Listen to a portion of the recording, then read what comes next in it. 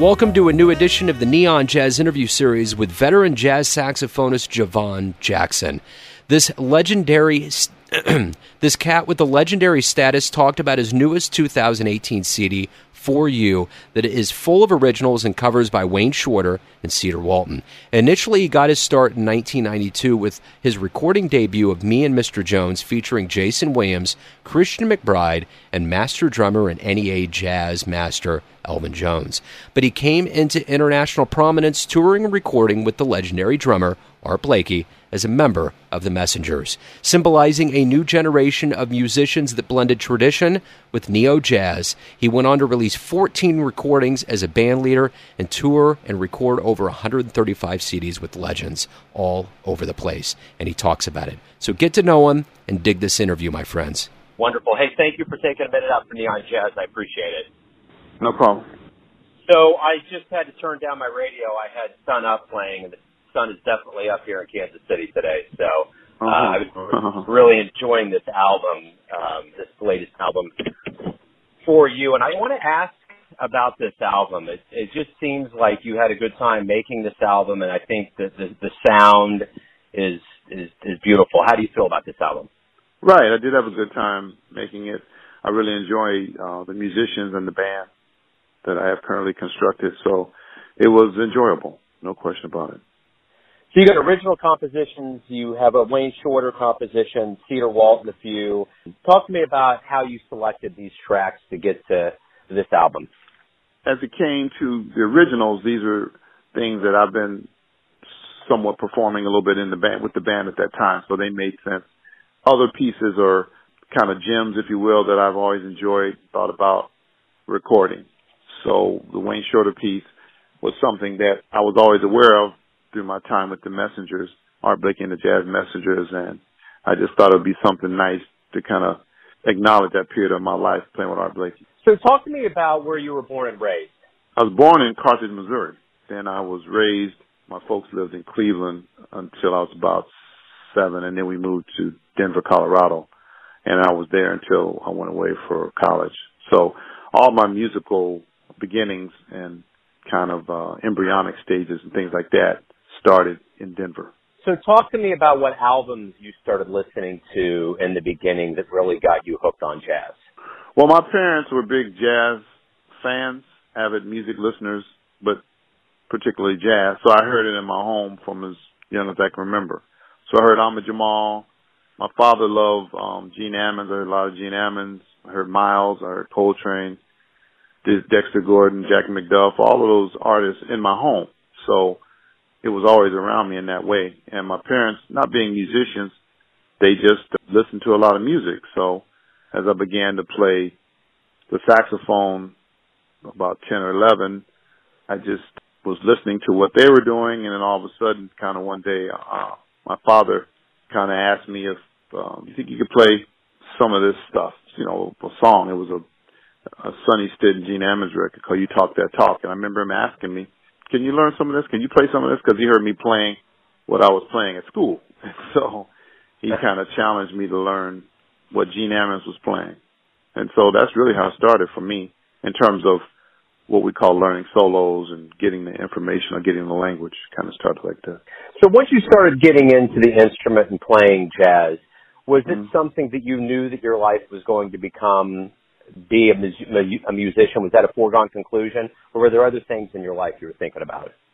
Well, my father took me to see Sonny Stitt at a club in Denver. He took me to this club, and I saw Sonny Stitt. I was about maybe 13, and I knew when I left the club, I said, I want to do that.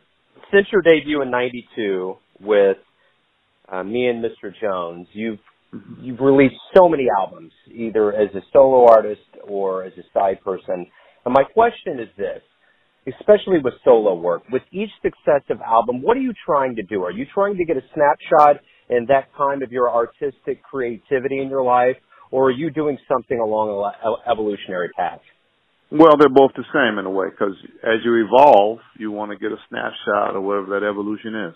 So I am happy to record what's going on at this point in my life, and hopefully this part of my life is in some ways better or more seasoned or there's more history or expression in a good way, in the way of maturity, than it was 4 years ago. Bottom line is to be good, and hopefully that the listener appreciates that and enjoys that perspective of it. And then hopefully, artistically, if we can move others, that's important as well. But just the bottom line of just hopefully the appreciation that what we were trying to do at some levels was accepted. You know, there's a lot of students out there. There's a lot of young musicians coming up that are learning many things in the classroom. And you had the fortunate opportunity to learn from Art Blakey. Talk to me about what he taught you, not only as a mentor, but what he taught you about life. Don't take yourself too seriously. Every time you perform or every time you play, every time you practice, pretend it's the last time you'll ever practice. Also, that experience teaches. Experience is the best teacher. As much as you can, let your audience know when you're performing how much you appreciate them being there, because they could be somewhere else. Be professional and be excellent. Always go for some level of excellence. It's about being excellent. So you've also played with so many other people like Betty Carter, Cedar Walton, Ron Carter. The list goes on and on. What did they teach you? What did the elders teach you that's made you an effective teacher to younger players that you get around? Just that. Don't be forgetful that you have to help the people that come behind you in the same way they help me. So I've got to pass it back to them and try to be as available as I can to the next generation in the way that generation was for me. And to be encouraging, too, at the same time. And be understanding that things are going to evolve and they might not be presented, or the performance might not be exactly the same as it was when I was coming up or before that. And so that's what I'm learning, just trying to keep that all in perspective. I want to ask you about traveling and performing live. It's a huge component of what you've done in your life. And I want to know, how important has it been for you to see other cultures and other areas of the world to present your music to? It's a great equalizer, because it allows me to see that everyone is basically the same. We have the same emotions, the same feelings. We might speak different languages, but we basically are the same.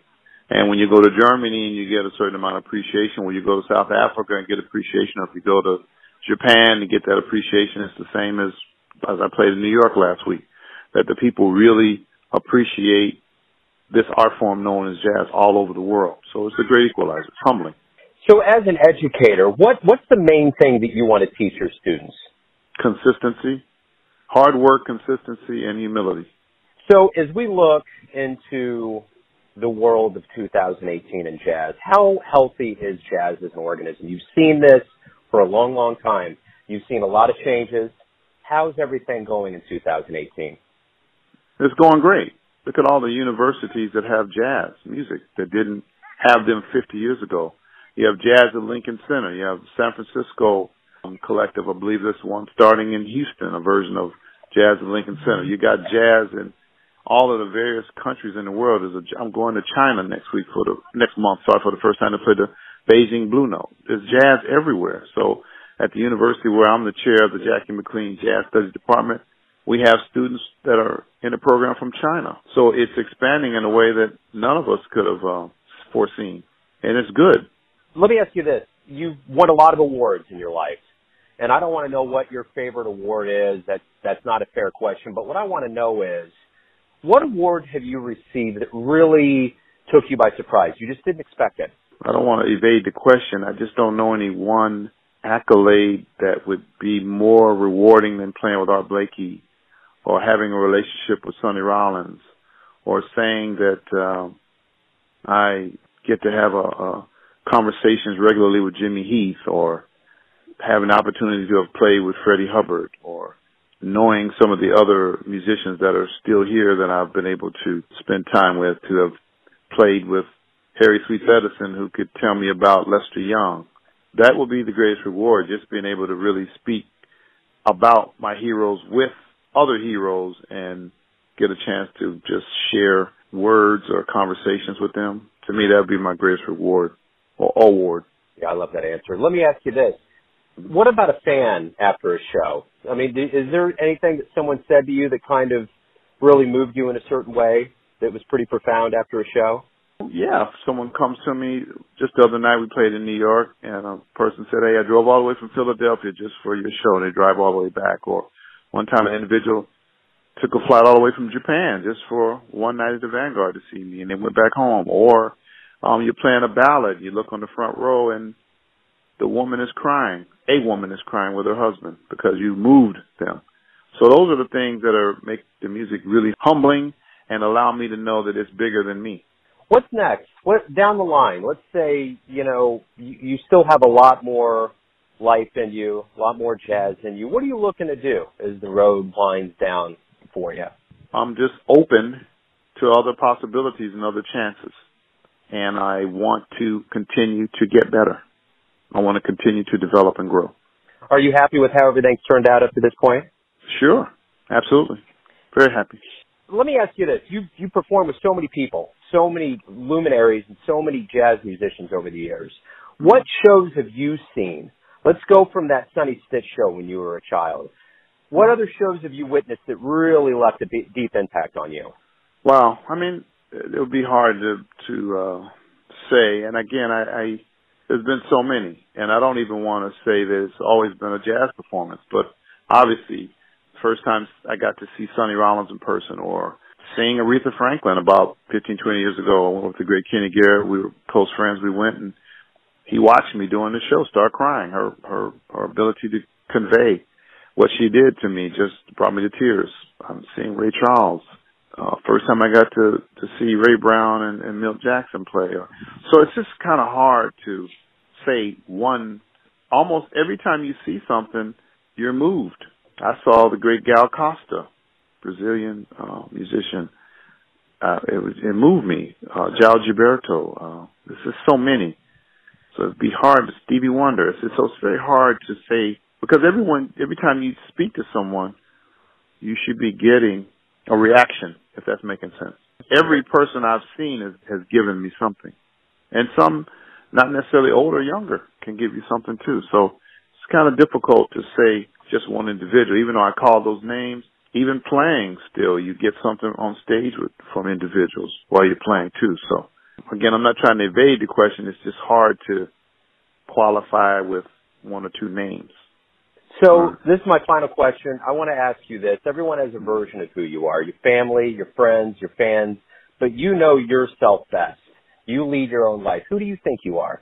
I take myself seriously, maybe sometimes too seriously, but I really do try to consistently look in the mirror and say, how can we be more effective?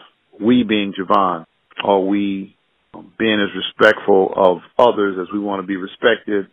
And are we trying to do a comparative analysis of ourselves versus yesterday? Am I a little better today than I was yesterday? Am I still doing the same kinds of things every day? So if I'm doing that, then you can't expect to go up the ladder. So the idea that I still am trying to evolve. I like it. Javon, that's a great way to wrap everything up. Thank you for taking a minute out for Neon Jazz. Thank you for all the music. Hey, thank you very much. Thanks for listening and tuning in to yet another Neon Jazz interview, where we give you a bit of insight into the finest players in Denver, New York, Kansas City, and spots all over the globe, giving fans all that jazz. And thanks to Javon for his time, his cool, and his stories. If you want to hear more interviews, go to Famous Interviews with Joe Domino on the iTunes Store.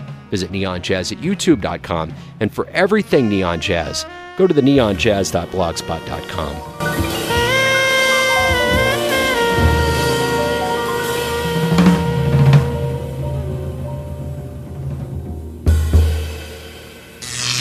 Neon Jazz.